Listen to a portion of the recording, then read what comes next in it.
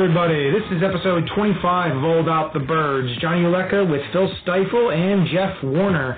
And we're going to get into our thoughts about Jason Peters' signings. We didn't really get into too much on our opinion on what we think of the signing and how it affects the Eagles. And I want to start off and say that, for me, I understand he's playing in the guard position and he's not going to be playing left tackle. I think he's going to transition totally fine. He's not going to have that big of an issue, but my biggest concern is I just don't want it to affect Dillard's progression. And seeing that Jason Peters is there, almost like looking over his shoulder, I just don't want to see him struggle and to be, oh man, Jason Peters is right there. So for me, I think Peters is going to be fine. I don't know, Jeremy touched on it last episode, saying that he's going to be all-pro. He's told us to. That might be going a little bit too far. He really was jumping all over the Jason Peters as an all-pro Pro Bowler last week. Yeah, well, the other thing is, I don't know if you guys saw the article from NBC Sports Philadelphia about Reuben Frank put about that Jason Peters isn't a clear-cut Hall of Famer yet because of the whole. Now, and the way he defined it in the article was because of him being, I guess, not 10 Pro Bowls, and he's only nine-time Pro Bowler and only a 2-time All-Pro, which I understand that. Well, I think what he's trying to get at was, I would say, it's very difficult for offensive linemen to get into the Hall of Fame, especially with the skilled positions, the quarterbacks, and the era he played in, depending when he officially retires. I think he has the accolades for it, but I think besides, how long did it take Bob Brown to get into the Hall of Fame as long as he did? I would say the only one I can think of that somewhat got in was Walter Jones. I would say pretty quickly. Orlando Pace. So there's a couple guys here and there, but I would say I feel Jason Peters is a Hall of Famer. Maybe Rube was just trying to get some type of reaction or a slow news day. I would say we're still figuring out what's going to happen with the NFL and training camp and everything else, and the re-signing of Jason Peters. I don't know, maybe he truly feels that way, but in my eyes, Jason Peters is a Hall of Famer. But as far as the move, I would say there's an article by my boy Jimmy Kempski, and he brought up a lot of good points on the favoring the Jason Peters move. First off, the contract. I would say it's only a $3 million guarantees worth up to $6 million. So you get a guy that, yeah, he's up there in age, but we still feel he can play at including Jeremy, at an all-pro level. So you get a starter relatively cheap. It provides a lot of depth along your offensive line because it moves a lot of guys around and also allows your rookies, like, say Pryor didn't develop properly or didn't perform well. It doesn't rush Jack Driscoll or a couple of the other rookies into the starting role right away if they're not ready. So it provides them a lot of depth. Definitely an upgrade at the right guard position over Pryor. Obviously, we don't know what we have with Pryor. We know what we have with Jason Peters. So. But with Pryor, you have a backup that you know can come in case something happens to Dillard or if something happens to Jason Peters. You know you have somebody back there. And we talked about earlier in our episodes about getting a veteran offensive lineman for depth and for that purpose. And Jason Peters, unfortunately, an injury had to get him because I don't think if Brandon Brooks didn't get hurt, I'm not really sure. They'll bring Jason Peters back. They may bring another offensive lineman, but I don't think they bring Jason Peters back. No. And I'll say we keep on talking about, say, how is this going to affect the psyche of Andre Dillard, but from a business standpoint and from the Eagles standpoint, it's an insurance policy. Yeah. In their eyes, if for some reason Dillard does not pan out, they can move Jason Peters to left tackle, put Pryor at right guard, maybe Dillard at right guard, and have them compete. I really think that's going to be a lot bigger of an issue than people think, and we brought it up. I asked that to Bridges last week, and, I mean, they know. I mean, I know some people aren't as high on Pryor as I am, but like I said, after watching the Trey Thomas Trench Talk on Matt Pryor and breaking down his film, I thought he had done enough in that short period of time to get that starting rotation or starting spot.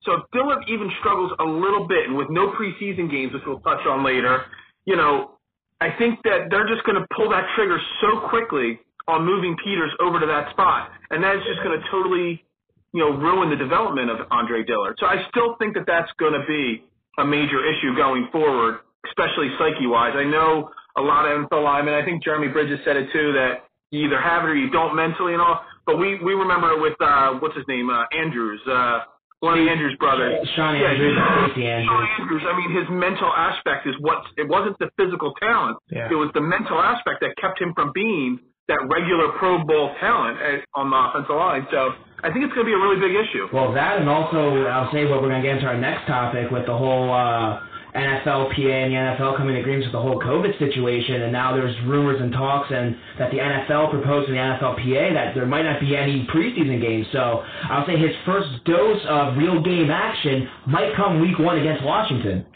Yeah, and that's the other thing I wanted to touch on that Jeremy said about Jason Peters was that, and this is on the positive of him playing guard, he talked about it a whole lot, and I'm trying to read my notes here, but he mentioned a bunch of things about the technique, and he mentioned the low base that Jason Peters already uses is a very guard-centric, base, and he never gets bull rushed. He plays the bent.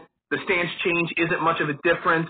He's already the athlete for the run blocking, and also when he touched on all those different, I think he used the word biomechanics I have written down here like twice. So definitely Jason Peters has the technique and ability to adjust quickly to the spot. I just don't think the Eagles are going to keep him there long enough because I think they will pull that trigger very quickly on Dillard, which is going to be a shame. Well, with Jason and with what Jeremy said, because Jeremy played left tackle and he played right guard. He even said it. He played every position on, so he knows what goes into playing each of those positions and what kind of footwork and what kind of what you need to do to get ready and what you need to do to be able to be successful at that position and wherever it is on the offensive line. And like I said, I think Peters will be fine, but I think he'll be fine. And I'll say, just look how great our right side of the offensive line is. I'll say, usually the left side is our strength with Peters at the left side. Now you have Kelsey in the middle. You have Peters at right guard, Lane Johnson at left or at right tackle. So I'll say our right side of the line, I'll say all Doug Peters has to do is run right with Miles Sanders, and he's going to break free probably almost every single play. Whatever wide receiver lines up on the right side, Wentz will be kind of shifting and moving that way a lot and getting a lot of passes down that side too. Yes, a lot of screen game, especially the athleticism of Peters pulling out. I'll say we're going to, as much as it sucks losing Brandon Brooks, it kind of relieves you a little bit that they bring in a guy like Peters, a guy that knows the offense, that knows the playbook. Yeah, it's a different position, but like Jeremy said, he's going to adjust well. The only real difference is a little bit of the blocking schemes and his footwork. So once he adjusts to that, he's a pro. He's been in the league for over a decade. He's going to adjust pretty well, and I'll say it's going to open up things in our offense, especially with Miles Sanders. So I feel we've brought up before, he's going to have a breakout season. No, and I think we kind of all agree on that. Yeah, and what Jeff was saying about the NFL, basically the COVID guidelines. Now, I know the NFL proposed 0 preseason games to the NFLPA, and I know that's been a big topic about not having any preseason games, just because you don't have much of the training camp and getting everybody basically in shape and up to speed.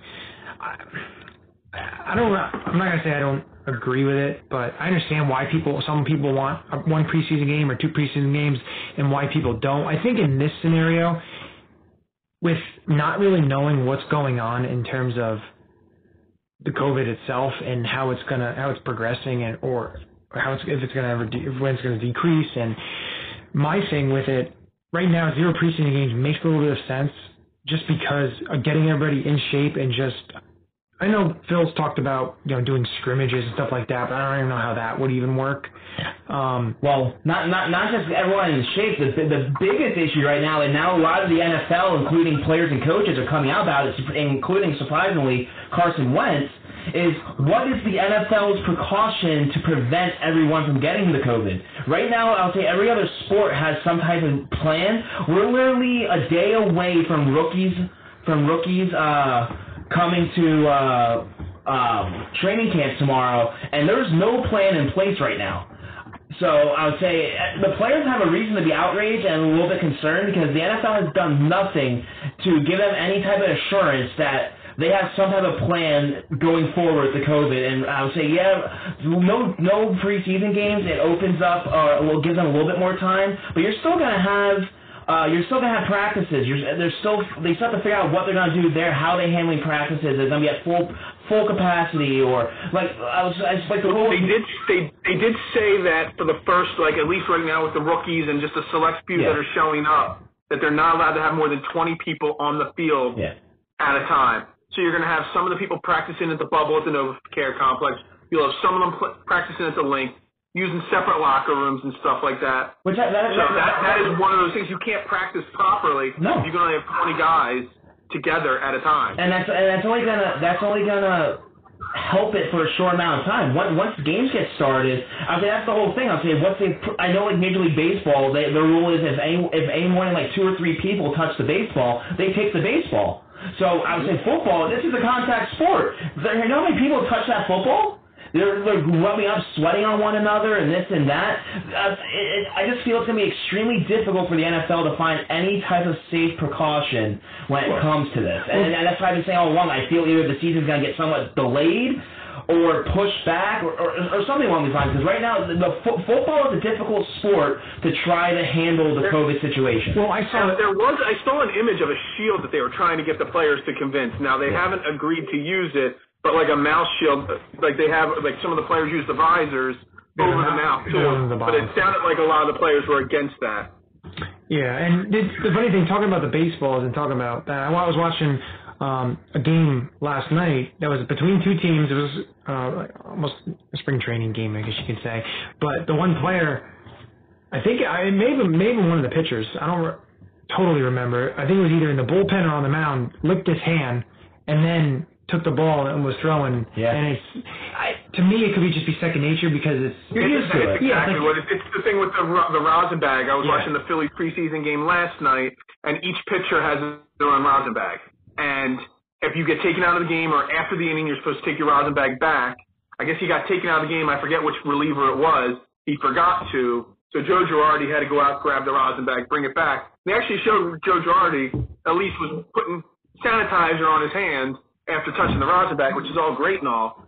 But we're talking baseball. We're not talking football. You know what I mean? It's a lot easier in baseball to keep that distance. I mean, outside of when you're on first base with a, holding the runner on, there's not much closeness in baseball. Football, those offensive linemen are going to be banging with the defensive linemen, tackling. There's so much close contact on a daily practices and the games. It's going to be really tough. No, and my thing, I know they put something, I think it was either Tom Pelissaro or Dan Graziano. He put out that the NFL and NFLPA, their testing protocols, daily testing for the first 2 weeks, then we'll shift to testing every other day if the positive test rate falls below 5%. So, first of all, I do have the Players Association's response to that up on my screen. I'll read in a second. But what it's really going to come down to, it's going to come down to the players. If they agree to whatever testing protocols, it's going to be up to them to quarantine, to live in their own quote-unquote bubble at home, because if they really want to play, if they want the season to go on, it's really up to them to make that, initiative to make that happen. And I'll say they're having problems with play or other sports like the NBA. I'll say they even take like 1 day until a player decides that the food that they had in the bubble wasn't good enough for him. They had to order like Uber Eats or some type of takeout food and leave the bubble to go get the food. The snitch line's blowing up in the NBA. Yeah, exactly. So I'll say if it's simple for them. They announced today that they've had 0 positive tests since the bubble has. I did see that. And did you see also with baseball, I think there was with 10,000 tests, there was only 6 players that tested, or 6 people testing positive. 5 of them were players. Was that hockey? Because I saw hockey had a really low number like that. I thought it was baseball. It may have been hockey. I thought it was baseball. Maybe both of them have really. So it's coming down to the players taking that initiative to really keep the sport going. Yes, the owners will pay, or the owners will do this or that and set the protocols. But it's up to the players. They have to want to stay healthy. So here was the Players Association, their statement on those testing protocols. They say, and I quote, "Our union has been pushing for the strongest testing, tracing, and treatment protocols to keep our players safe. The testing protocols we agreed to are one critical factor that will help us return to work safely and give us the best chance to play and finish the season." So to me, that doesn't even sound like. I mean, it sounds like they accept the testing, but they want more. Oh yeah. But what else will they want? We'll see. Well, it probably comes down to if you opt out, the whole opt out thing. If you opt out, it comes down to the money. Well, I'll say that there's a bunch of players that came out on Twitter and they're skeptical that I'll say some of them have pregnant wives, girlfriends at home, little children, newborns. So I'll say a lot of the players are a little concerned. I'll say for their families and their close ones' well-being in this situation, especially if they have to travel. We understand there's probably not going to be fans in the NFL at all. I know the city of Philadelphia brought about the Eagles, and they continue to go back and forth and say one thing and then the next day they say another thing. But today the Jets and the Giants both announced that there's going to be no fans at MetLife Stadium this season. So I'll say that those are two teams right there that is probably more to come. That at least you're on the fan aspect, which is going to be weird. I don't know if you guys have been watching the baseball games or listening to the baseball games, but I'll say the no fan thing. I would say Major League Baseball, they've been doing a decent job pumping in the crowd. It's going to be interesting to see what the NFL does with the whole crowd noise. Yeah. Well, I'd asked Jeremy Bridges last week, and I kind of got a little bit of an answer from him. But like your opinions, is it fair if some teams have fans and some teams do not? Because you think about it, somewhere like in Jacksonville, where the governor of Florida, I don't want to get political and all, anybody can do whatever they want in Florida, and it's kind of the same in Texas.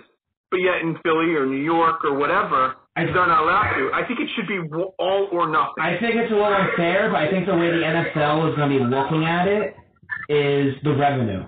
So if they can have any way of having fans at all in any of these stadiums to try to get that revenue because they're already losing a crap load at other stadiums and other games, I think the NFL is going to go for it. So I think that's why the NFL, when this all came about, said it's up to the city and the teams at the team's discretion on what they decide with the fans as far as the home games. Now, is that really fair to one team making the revenue and not the rest of the team? Well, it's a shared revenue. I'll say it's not like baseball where I'll say if you have sellout crowds, you're the one that your payroll is going through the roof. At least with the CAF, with the NFL, everything's shared, so everyone's somewhat getting a little bit of the pie. Well, the one thing that they wanted to do that I thought was absolutely fair, like when cities or states were basically closed, when they were either in the red or and you can't have anybody anywhere, and other states were open, that is where I would say every team would have to be all open at the same time so you can all practice at the same time. Because if right now Pennsylvania and New Jersey were closed and they couldn't, go to the training facilities, but Florida and Texas, they can have their players and they can start practicing together and stuff now while the other teams have to wait until they open up. That, I think, is a little bit different than having the fans there. But the other thing, even going back to the opt-out, other like basketball and baseball, and the difference between them and the NFL is the guaranteed contracts. So if they don't play this year and then the next year comes up and they're at that point where we can just cut them and we can save ourselves so much money and then do that. The thing with baseball is you get rid of somebody, their contract is 100% guaranteed. So with NFL, it's not. That's my. I brought that up before we start the show tonight. Is that one of the big fears of players is right now if you test positive for coronavirus in the NFL, that's considered a non-football related injury.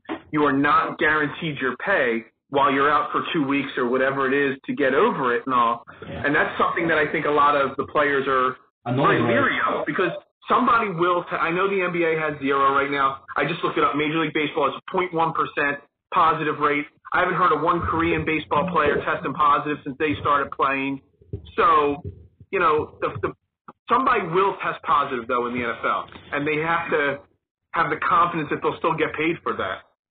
Yeah, it's the inevitable because with the NFL, it's a little bit different. There's a lot more players, and there's a lot of close contact, and it's going to happen. And it's unfortunate it's going to happen. You wish it won't happen, but there's going to be a handful. It's the way the way it is, unfortunately. Well, that, and also I would say, with the whole opt-out they're disagreeing with is if a player right now, I would say they don't agree to an opt-out but doesn't come to practice or misses a game, he's getting fined and losing money that way too. So it's a lose-lose situation. Either if you don't want to play this season or if you get the COVID, you're losing money regardless. So I understand why the players are a little bit upset and trying to fight for some type of like guarantee or at least give them like a percentage or something. Maybe not the full week pay or game day pay, but come to some kind of agreement.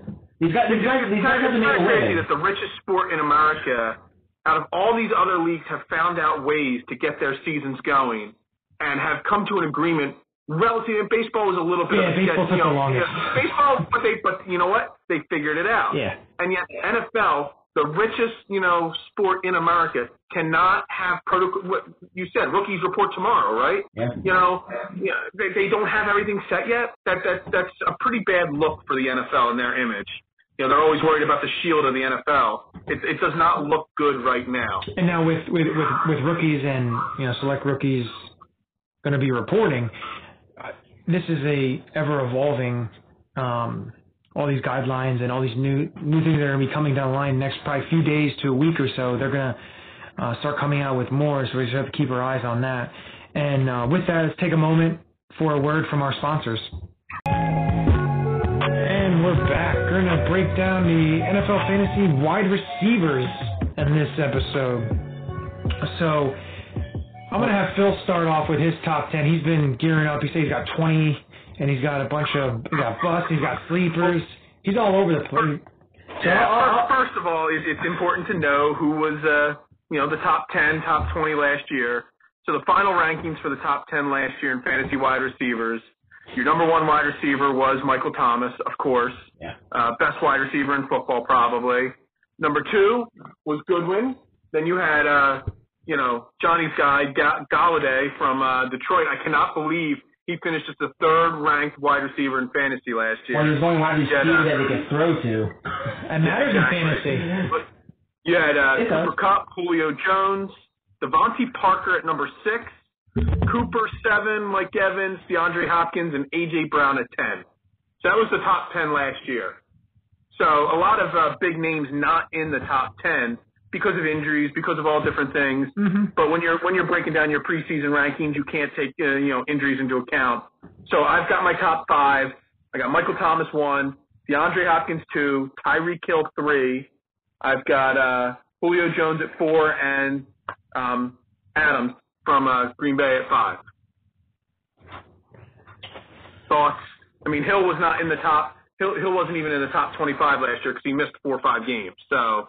Yeah, he was actually a lot further down on the list. Yeah, but a lot of fantasy guys are really high on him this year. I would say most of the experts that I've been looking at and reading, I would say have him at least like top 5, top 10 at the. So I got him at 3. So yeah. So again, Thomas, Hopkins, Hill, Jones, and Adams are my top 5. Okay. So I'll say a lot of those guys besides Michael Thomas and who was your number 2? I have DeAndre Hopkins at 2. Yeah, I think he's got a better quarterback, or better, not necessarily a better quarterback, better but more offense. passer-friendly offense. Yeah. In Arizona. So, I really like his. I mean, he's obviously a great wide receiver, but I think he's going to get a lot more opportunities. He's also going to get a lot less double teams having Larry Fitzgerald still there in Arizona. So I really love Hopkins even more than normal. And they have Christian Kirk, who's a really good receiver as well. So there's a lot of options. I say make sure you mention him because otherwise, our boy Jeremy might be a little upset with us. But no, my top 5, close to kind of what Phil has, but a little bit. I have Michael Thomas 1, I have DeAndre Hopkins 2, Julio Jones 3, Mike Evans 4, and I have Devontae Adams 5. Mike Evans 4. Yeah. Yeah, I mean, we can get into my bottom 5 of the top 10. I actually have Goodwin ahead of Evans this year, so. There's a lot of people that are higher on Goodwin than Evans this year. I can't be high on Evans. Every year I freaking pick him for fantasy. I think he's going to have a breakout season. Either I have him on my bench for some reason, compared to the matchups, and he goes off, or he doesn't perform well for me. I always pick the wrong player on the team, whether it's the running back or the wide receiver. But I'll say my top 5, similar to yours, Michael Thomas, DeAndre Hopkins, Julio Jones 3, Adams 4, and then Who's my fifth? Who did I have? I had Thomas, Hopkins, Jones, Adams, and Hill. Yeah. So we have the same top five, me and you, Jeff. We just have them in a slight different order there. All I know is not one Eagles wide receiver is going to be in anyone's top 10 this season. Not one Eagles wide receiver should be in anybody's top 20, honestly, even 25 maybe. You just don't know with the Eagles wide receivers, plus they're so awful and all. So then 6 through 10, I got Goodwin. I do have Galladay at number 7. I know you'll like that, Johnny. I have Evans at 8. I have Thielen at 9, and I have Amari Cooper at 10. Okay.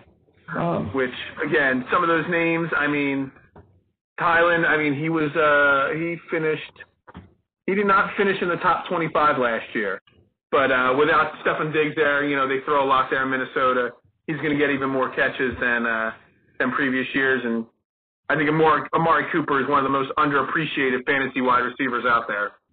Well, I would say after last year's Eagles-Cowboys game, I understand why people are a little not too high on him. I would say where he doesn't get the ball, he cries, takes himself out of the game, and then he's non-existent in the biggest game for their season. So I would say he's one of those wide receiver divas. If something doesn't go his way, he's going to get the ball thrown to him. He's going to blow up. He's going to blow up on you. So, and I'll say that Cooper, he puts up numbers, but I still feel there was games where he would go off for like 150 and 3 touchdowns, and then there was games where he was non-existent in, depending who he was playing or who was shadowing him on the opposing defense. I know Darius Slay the past couple of years, which is beneficial for the Eagles this year, having to play him twice. Almost, I think the last couple matchups, I think Slay's hasn't given up 100 yards receiving when he's shadowing him. I think he's only given up 1 touchdown in 3 games or something like that. I'd say so. Darius Slay has had Amari Cooper's number, which is beneficial for the Eagles. But the other thing you think of with Dallas is Michael Gallup is an emerging receiver, emerging threat, and they also drafted CeeDee Lamb. Now I know he's a rookie, but he's going to be out on the field. So how many? He's a big upgrade over Randall Cobb, who they had last year, who still had 50 or 60 catches last year. Yeah. That, and I would say, who knows if with McCarthy, I know it's not his style, but he's never had a running back like Ezekiel Elliott. He might go run heavy and not try to force. I understand he still has weapons on the outside if he needs to throw the ball, he can, but he might use Zeke as his workhorse, so who knows how many balls are going to go around to all these wide receivers with Dallas. Yeah, so my 6 through 10 is Tyreek Hill 6, Chris Godwin 7, 8, I have Cooper Kupp from the Rams. 9, Adam Thielen. And then my 10 is Kenny Galladay. And I'm putting Thielen 9 just because, like Phil said, Stefon Diggs isn't there. Kirk Cousins does throw the ball around. So there's a target. He's going to be targeted a lot. Cooper Kupp, I know he came off ACL surgery last year, and he's a very, very good receiver, and Jared Goff still can get the ball to him. I know they have Robert Woods. I know they have players, good, decent receivers, but Cooper Kupp, I feel, is going to really break out and show people. I think he's a good receiver. I'm not a big fan of his quarterback. I'll say you can be the greatest receiver in the world. Look at Randy Moss before he went to New England. When he was with Oakland, he had all the talent in the world. If you have no one throwing you the football, it doesn't matter. You're not going to get those numbers. You're not going to put up those stats that you hope from your top receiver. Goff, I know some people are hoping he's going to have a bounce back year. I don't know. I haven't been a big fan of him ever since the Super Bowl. He definitely had the Super Bowl hangover last year. We're going to really learn a lot about his character as a quarterback if he's really, the real deal this year. Not because they still have Kupp, they still have Woods, they still have a talented offense. I can't think of their tight end's name now off the top of my head. Higbee. He's an emerging tight end there. Gerald Everett. I think he's. No, I thought they had somebody take over for him last year. Let's see here.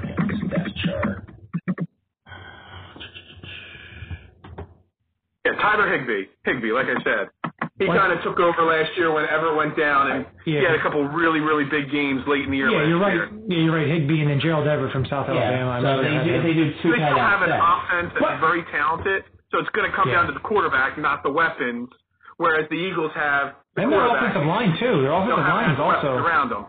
Their offensive line isn't the best. So if Goff isn't getting protection, he's gonna struggle. He struggles with that a lot. He's not an elusive quarterback. He's not going to be able to get out of the pocket and really. He's not a Wentz that can scramble around in 5 times. He's not a bad quarterback. He's not I'm not saying he's awful, but he's just a tiny bit above average. I'm not saying he's not great, but I don't know. Just imagine what Carson Wentz would have done last year with Kupp and Woods as his wide receivers. And Josh Reynolds, too, their third receiver, is very talented as well. He's a very solid third receiver, too. I'll say one thing I'm surprised that it's high. I didn't realize he was going to be that big of a fantasy wide receiver. I'll say DJ Moore from Carolina. He's getting a lot of hype. I'll say I'm looking at a bunch of rankings right now. He's in top 10 in most of them. I understand. He finished 21 overall last year. I understand last year he had I'll say how many. What was his numbers last year? That's what the projection. I thought he had 1,200 or 1,300 yards. I'll say let me find his. I'll say it helps. 1,175 yards, 87 catches. He only had 4 touchdowns. Yeah, which is a downside. 13.5 average reception. He has really good numbers, and he had no quarterback last year. Yeah, now he has Teddy Bridgewater, but the thing is, McCaffrey really takes up a lot of that offense. But they also got Robbie Anderson, and Samuel. Yeah, Curtis Samuel as well. Yeah. But DJ Moore he's one of those. I'm not picking him. I'm staying away from him. I'll say my philosophy. He was a big daily fantasy wide receiver for me last year, depending on matchups and stuff. Yeah. He was always a cheap option. He was always second tier cost for daily fantasy. But only based off of matchups. He's not somebody you want to build your wide receiver core, for a year-long fantasy draft around. Well, the only benefit for him, I would say, is for any owners that do pick him, is I would say we see the Panthers playing from behind probably quite a bit this season. I would say with that stacked NFC South. With now Brady with Tampa Bay, you still have Breeze with the Saints. You're going to be playing up a shootout with them. So the one benefit, I'll say, the Panthers will be throwing the ball a lot. So I'll say DJ Moore is probably going to get his catches and he's going to get his receiving yards, which is beneficial. Like we said, you don't have to be the best team, but fantasy, it's all about numbers. So, but finishing off my top 10, I have I'll put Galladay at 6, Cooper at 7. Mike Evans at 8, and I'll go Tyler Lockett at 10. Wow. I like Tyler Lockett. I like Seattle's offense. Yeah. He's just and Russell Wilson, baby. I'm sorry? Russell Wilson, baby. Yeah, it's hard to trust anybody, though, outside of Russell Wilson in Seattle on fantasy on a week-to-week basis because he spreads that ball around so much.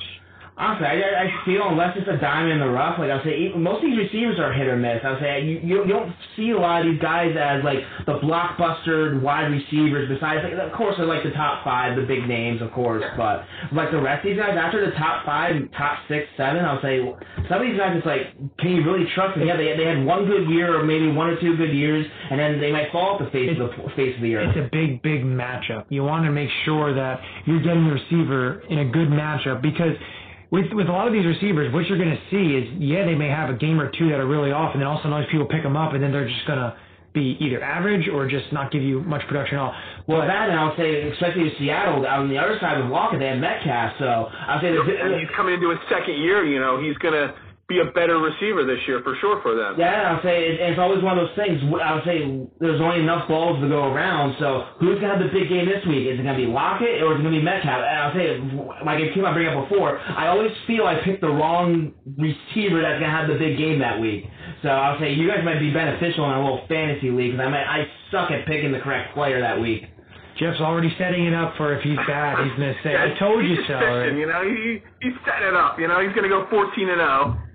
Well, what? Here's 2 names I'm going to throw at you. I don't know if I want to consider them sleepers per se or not, but they're 2 names we're used to throwing in the top 5, top 10 for how many years now, but because of injuries, and the other because their team is terrible and they're changing quarterbacks, guys that don't even make the top 20 on most sites for this year. You got T.Y. Hilton in Indianapolis, who does have Phillip Rivers, a better quarterback, at least throwing the ball than Jacoby Brissett. And you've got A.J. Green, who missed all of last year, who is he just signed his franchise tender. He's going to be back healthy. He does have a rookie quarterback. But, thoughts on those 2 guys? I've always been high on A.J. Green ever since he's been out of college. I always liked those big physical receivers. I thought he was going to be the next Andre Johnson. And I would say for the first year or 2, he somewhat panned out a little bit. But I would say AJ Green, I feel it's all going to, like I said, it's going to depend on the quarterback. It's going to depend on Burrow. If Burrow develops properly, it all depends on the game plan, the coaching. I would say if they don't want to put a lot of pressure on Burrow, they might rely a lot on the run game, so AJ Green might be limited to his amount of touches. So I would say AJ Green hasn't caught over 75 passes since 2015. That's but he's one of those big name guys that, you know. If he's there late, I'm not gonna pick him like in the first like maybe 5, 6, 7, 8 rounds. After that, if he's still there, I need some depth. I need some depth at wide receiver. Yeah. In that, once you start getting into that wide receiver 3 category, if he's still on the board, I think he could be a big steal at that wide receiver 3. Yeah. Yeah, and I have 2 sleepers, 2 guys that I think could really surprise and take that next step. The one guy is from Denver, Cortland Sutton, and I think he's a big body receiver, and with Drew Lock progressing as a quarterback, I think he can put up some good numbers this year. And my other guy, he's a veteran. Just if he stays healthy, I think he could be super productive with Deshaun Watson as his quarterback, and that's Brandon Cooks. Brandon Cooks put up multiple 1,000-yard seasons. He hasn't been the same since Malcolm Jenkins laid him the hell out in freaking Super Bowl 52. I think he gets at least 3 concussions a year. At least. You know, I'm not really sure, about him. I wouldn't trust him. I mean, he's a guy, again, I think he's more of a daily fantasy play versus a regular, season-long guy, because you could trust him if he's healthy, the right matchups to have a big game. But on the flip side of the equation, you draft him as your second wide receiver, and then he gets concussion, misses 4 weeks. Yeah. Then you're sitting in a big hole there. The other guy to think about in the NFC East, another receiver that could definitely surprise from the Giants, Darius Slayton. Yeah, and absolutely. He showed some. You got McLaurin. A lot of people like him this year for guys. Yeah, just some young sleepers, some guys that could possibly. Well, that I would say you have to look at some of the dual threat guys, some of these young players. I would say because a lot of leagues, I would say you get bonus points for kickoff return or punt return touchdowns. So I would say you want to definitely look at some of these depth charts going into the season and say, hey, who's a guy that can not just provide in the receiving game but also in the return game to possibly get me some points. I would say that was the big thing with Devin Hester all those years ago. I think he might not have been the greatest wide receiver, but he was a late round pick for a lot of people because the return game he brought that factor in the big play threat, and he still got a couple yards and a couple points out of the receiving game as well. And in terms of busts, 2 guys that I have that could possibly disappoint. One, Calvin Ridley from Atlanta. I just feel that he's always talked about being, put up a little bit higher. You have Julio Jones on their side. My thing is he's not like Mohamed Sanu. Mohamed Sanu produced a little bit when he was with Atlanta. Better than Mohamed Sanu. Yeah, but I just feel like he's not taking that step. He could possibly disappoint. Someone reaches for him and gets him high. The other guy who had a good year last year, but also, prior to last year, struggled a bit was Devontae Parker. I think he could possibly, I'm not saying he's going to be terrible, but he may not be. He may go higher than a lot of people, maybe drafted higher than a lot of people think. Now, since this is the Eagles podcast, I want to throw the idea out there, or the question to you guys is, if you're in a pinch, or if, say, the 3 Eagles wide receivers are on the board and you need a wide receiver, which wide receiver are you taking? Are you taking Alshon? Or are you taking, if you're healthy week 1? To be my number 2 or my number 3? Like, if you have a couple guys on a bye and you need a receiver for a week. Yeah, you need a receiver, or I'll say, how do you want to interpret it? Okay, your 3rd wide receiver, I'll say, I don't know if any of these guys might. I'll say that most of them probably will make it to the 3rd. Won't be there as a 3rd wide receiver most likely, because in most fantasy drafts, if there's a 10-player league, you've got 4 or 5 really serious people that know what you're doing, a couple decent people, and you got the 2 or 3 people that just draft names. Yeah. And Deshaun Jackson, the AJ Greens, those guys are going to go earlier than they should, just off of name recognition. Well, that I would say Rager. I would say I know we've been a little harsh on him, but I'll say he could be one of those. Usually there's at least always like one rookie that pans out. Everyone's eyeing up C.D. Lamb and Jurdy from Denver. So everyone's eyeing those guys. But hey, I think Rager might be. I would take a flyer on Rager late in the draft for sure. Stash him on my bench, and if you see him in 2-3 weeks of the season, he might actually be a deep threat guy. You go up against a team with weak defensive backs. Also, if he's returning punts and you're in a league that... Yeah, well, and also especially if Alshon's out for the first 6 weeks. Yeah. So I'll say you have Deshaun and Rager probably your top two, depending on what they do with their system and game plan. And the bright side is, obviously we didn't bring up in the first segment, is the Eagles have all their rookies signed for training camp starting tomorrow. So I'll say that's a positive note. Rager signed his deal, which was a beneficial deal as well. I think it was like the 4 years, 14.5 guaranteed or something like that, which is all on the rookie wage scale, so it's not like there's really much of a debate, but they got Kayvon Wallace in, so every Eagles rookie is locked up for 2020, which is a positive note heading into training camp in the next couple of days. I actually think Alshon Jeffries, if depending on how camp goes, isn't the worst person to draft for your team either. If he's healthy, wide receiver on this team, and he's going to catch the ball. Well, also, if you have the option, I know like a lot of ESPN leagues I've been in, they have that injured slot. Yeah. So if he's going to be injured for the first 6 weeks, similar to what you said about Rager, store him on your bench. If he comes out, if your other receivers aren't panning out to what you believe, you have another veteran stored away for when he comes back and returns. The other thing is, in fantasy leagues, if you're in a fantasy league that's a PPR league, so you get a point per reception or a half point per reception, I'm not sure. Yeah, whatever it is. But some players that are really beneficial, really good for that. Julian Edelman, just because he's one of those slot receivers. Keenan Allen. He's on my bust list this year. Is he? That offense is going to change so much. Edelman's going to be a little bit older. His best buddy in Tom Brady's gone. I think Edelman's going to fall into that bust category big time this year. Well, yeah, and you don't even know who's going to be their quarterback. I understand you still have Belichick, you still have the mastermind with the head coach, but is it going to be Cam Newton? You still got Josh McDaniels calling the plays. Yeah, so you don't know who's going to be your quarterback, so who knows if they're going to have that chemistry that Brady and Edelman had all those years. Yeah, but, another guy that the problem is the quarterback situation. What quarterback is going to be there is Allen Robinson from Chicago. I really like his talent. I really like him as a receiver, but is he going to have Mitchell Trubisky thrown to him, or is he going to have Nick Foles thrown to him? So there's another one that, Allen Robinson last year, even with Mitchell Trubisky, was the 12th ranked fantasy wide receiver by the end of the season. So I still think he's a top 20 pick in most drafts. I think the biggest question mark on a guy that busted out big time 2 years ago, then there's a quarterback injury, and he was injured actually a bunch last year as well. And, everybody's hyping up Pittsburgh just instantly coming back is Juju Schuster-Smith. Yeah. I wouldn't trust, Big Ben being 100% healthy at his age with his arm. So I don't know if I like the play of using Juju Smith either.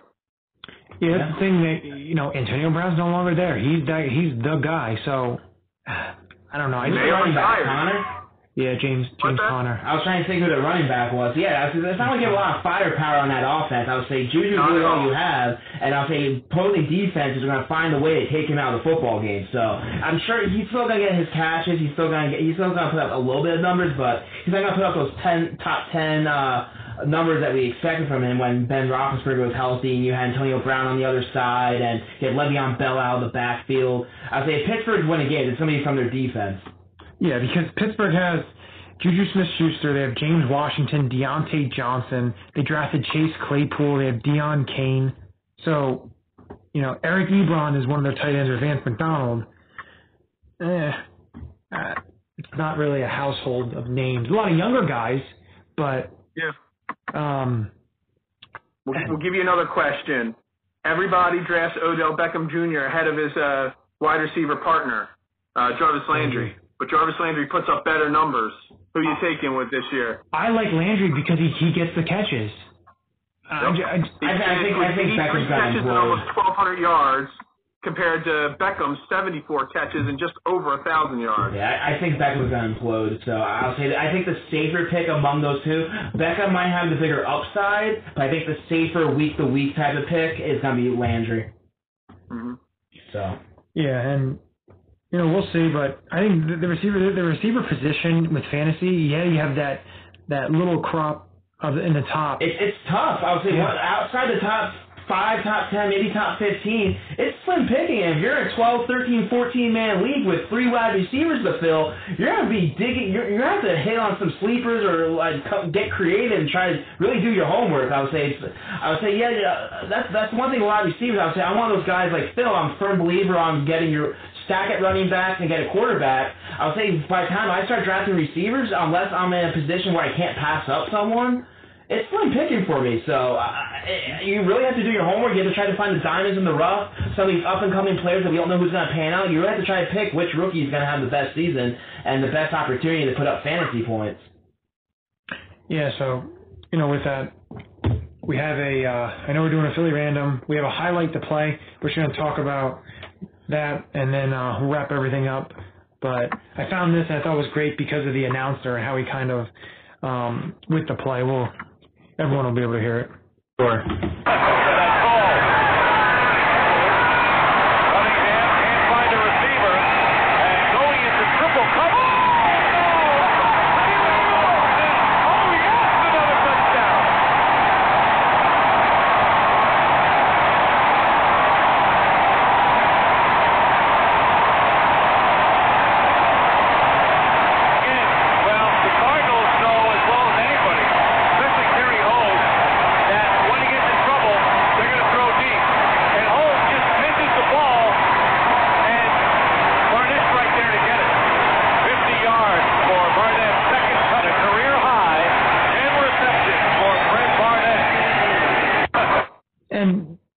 That was 1994.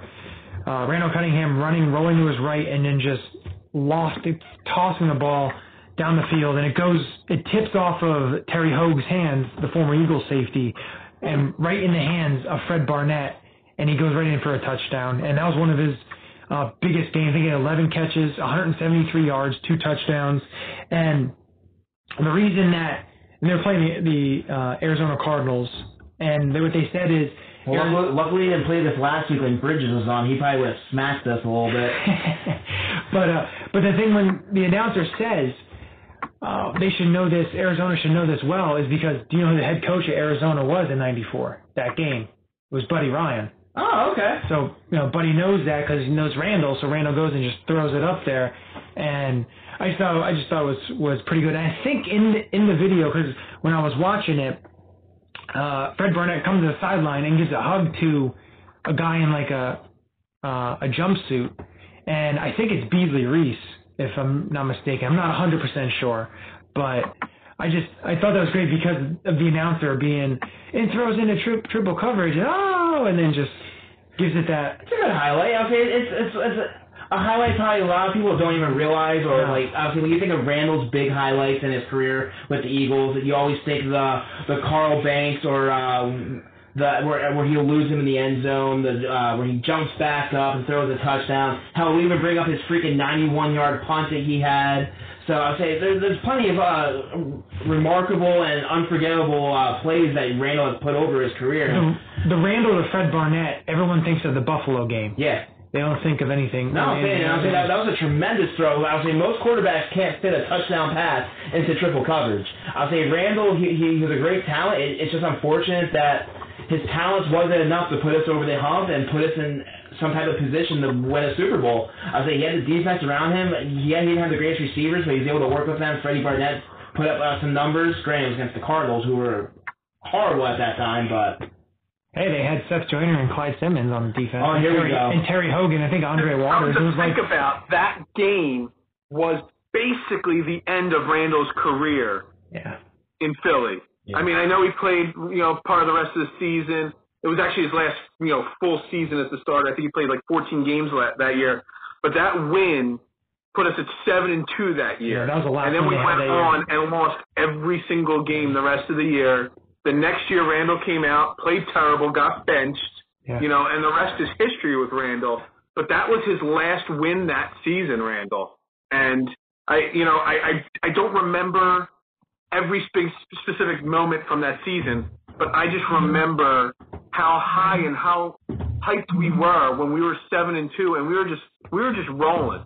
And then you lose one game, and then you lose again, and you lost to the Cardinals again. people forget the Cardinals were in our division back then. Yeah. And, we played them twice, and we lost again. And then we just lost again. And all we needed was like 2 wins. And we lost 7 games in a row to close that season out. Yeah, it was awful. And they lost to Cleveland. They lost to Arizona, Atlanta, Dallas, Pittsburgh. And a couple of the games were super close. They lost to the Bengals 33-30. Lost to the Giants 16-13. They lost to the Falcons 28-21. They lost to the Cardinals 2 weeks later 12-6. So a lot of close games. It wasn't like they got blown out. A lot of no offense games. Yeah, the 7 points they got against, the 6 points, the 3 points. And that's tough when had no offense left at that point. And that's tough when your head coach is Richie Kotex, and he's supposed to be an offensive mind, and doesn't give you help you in that aspect. If you look at it, you said that he didn't have weapons. I was a big Fred Barnett and Calvin Williams fan. I thought they were, the next coming. They were going to be those weapons that Randall always needed. They did not turn out to be that great. Fred Barnett was much better than Calvin Williams. But you look at the rest of the team. They had Herschel Walker was their leading rusher that year. He had 500 yards rushing. Charlie Gardner and Vaughn Hebron, they had no weapons around him whatsoever. The thing is, with 400-year-old Mark Bavaro as their tight end. But with everyone talks about Buddy Ryan, and after they cut Chris Carter, and just because of his issues, they cut him. 1990, the draft, they drafted 3 receivers. They drafted Fred Barnett, they drafted Calvin Williams, and they drafted Mike Bellamy because they needed receivers. Now, 2 out of the 3 panned out. Williams and Barnett, like you said, they were good receivers. They weren't slouches like some of the receivers that Donovan had to throw to in those years. But they make the Torrance Small and Charles Johnson wide receiver tandem. They're obviously better than that. Fred Barnett was no slouch. Fred Barnett was a really good wide receiver. And Calvin Williams was okay. He just shouldn't have been the number 2 guy on a team. No, that was his big problem. And Fred Barnett had a good season in '93, and then he got hurt, and then he had an ACL injury and ended the season. And they said it in that he was coming off of that, and his best game, and he had major knee surgery, but '93 played 4 games, 17 catches, 170 yards. Wasn't great, but. But in 92, he had almost 1,100 yards and 6 touchdowns, and in 94 he had over 1,100 yards. So the talent was there for Fred Barnett. He was a serviceable wide receiver. I would say he's not going to be a guy that's going to be considered an Eagles all-time great in my opinion. If he had a couple decent seasons, he never had over 10 touchdowns in a year. Yeah. He was the number 1 guy on the team. Yeah. But he should have been the number 2. Exactly. Yeah. And Calvin Williams should have been your slot receiver. But he was your number 2 on the team. Yeah, so I'll say that was all Buddy Ryan's fault. I'll say he never wanted to get weapons for Randall. He wanted to rely on Randall and win games with his defense. That's all he cared about doing. With that, all I want to say is, thanks to everyone that's supporting All About the Birds, and commenting on all the videos that were posting up, all the Eagle highlights, and Out of the Blue, that was one of them that I posted, just trying to find some different ones that not a lot of people think about. And you can follow us at AAT Birds. You can follow Jeff at Eagles Pulse Jeff. You can follow myself at JohnnyU932. You can follow Phil at Beard of Knowledge. And don't forget, order that All About the Birds merchandise, baby, all on tpublic.com. Or is that the website, TeePublic? Yeah. I already got my shirt coming in the mail. The website. You bought how many things you don't even know? I don't remember the website. I just clicked the link and bought the shirt. I got mine too. So TeePublic.com is definitely what it is. Yeah. So all I can say for those that bought it, special thanks. Exactly. Thank you to everyone. Thank you to everyone listening and keeping up with us and giving us your great comments. But with that, all I can say is, go Birds! Go Birds! Go Birds! You know what you gotta do. Do it. You feel what's about to happen on this field, man. They gonna get it to us. We got to take it. They want to black out. We gonna give them a black out. Stay together and keep fighting. Down. Look. Do everything they move. And it is first touchdown. Brian Westbrook, he scored. Touchdown. And the Eagles win. Let's get it to them all night. Relentless.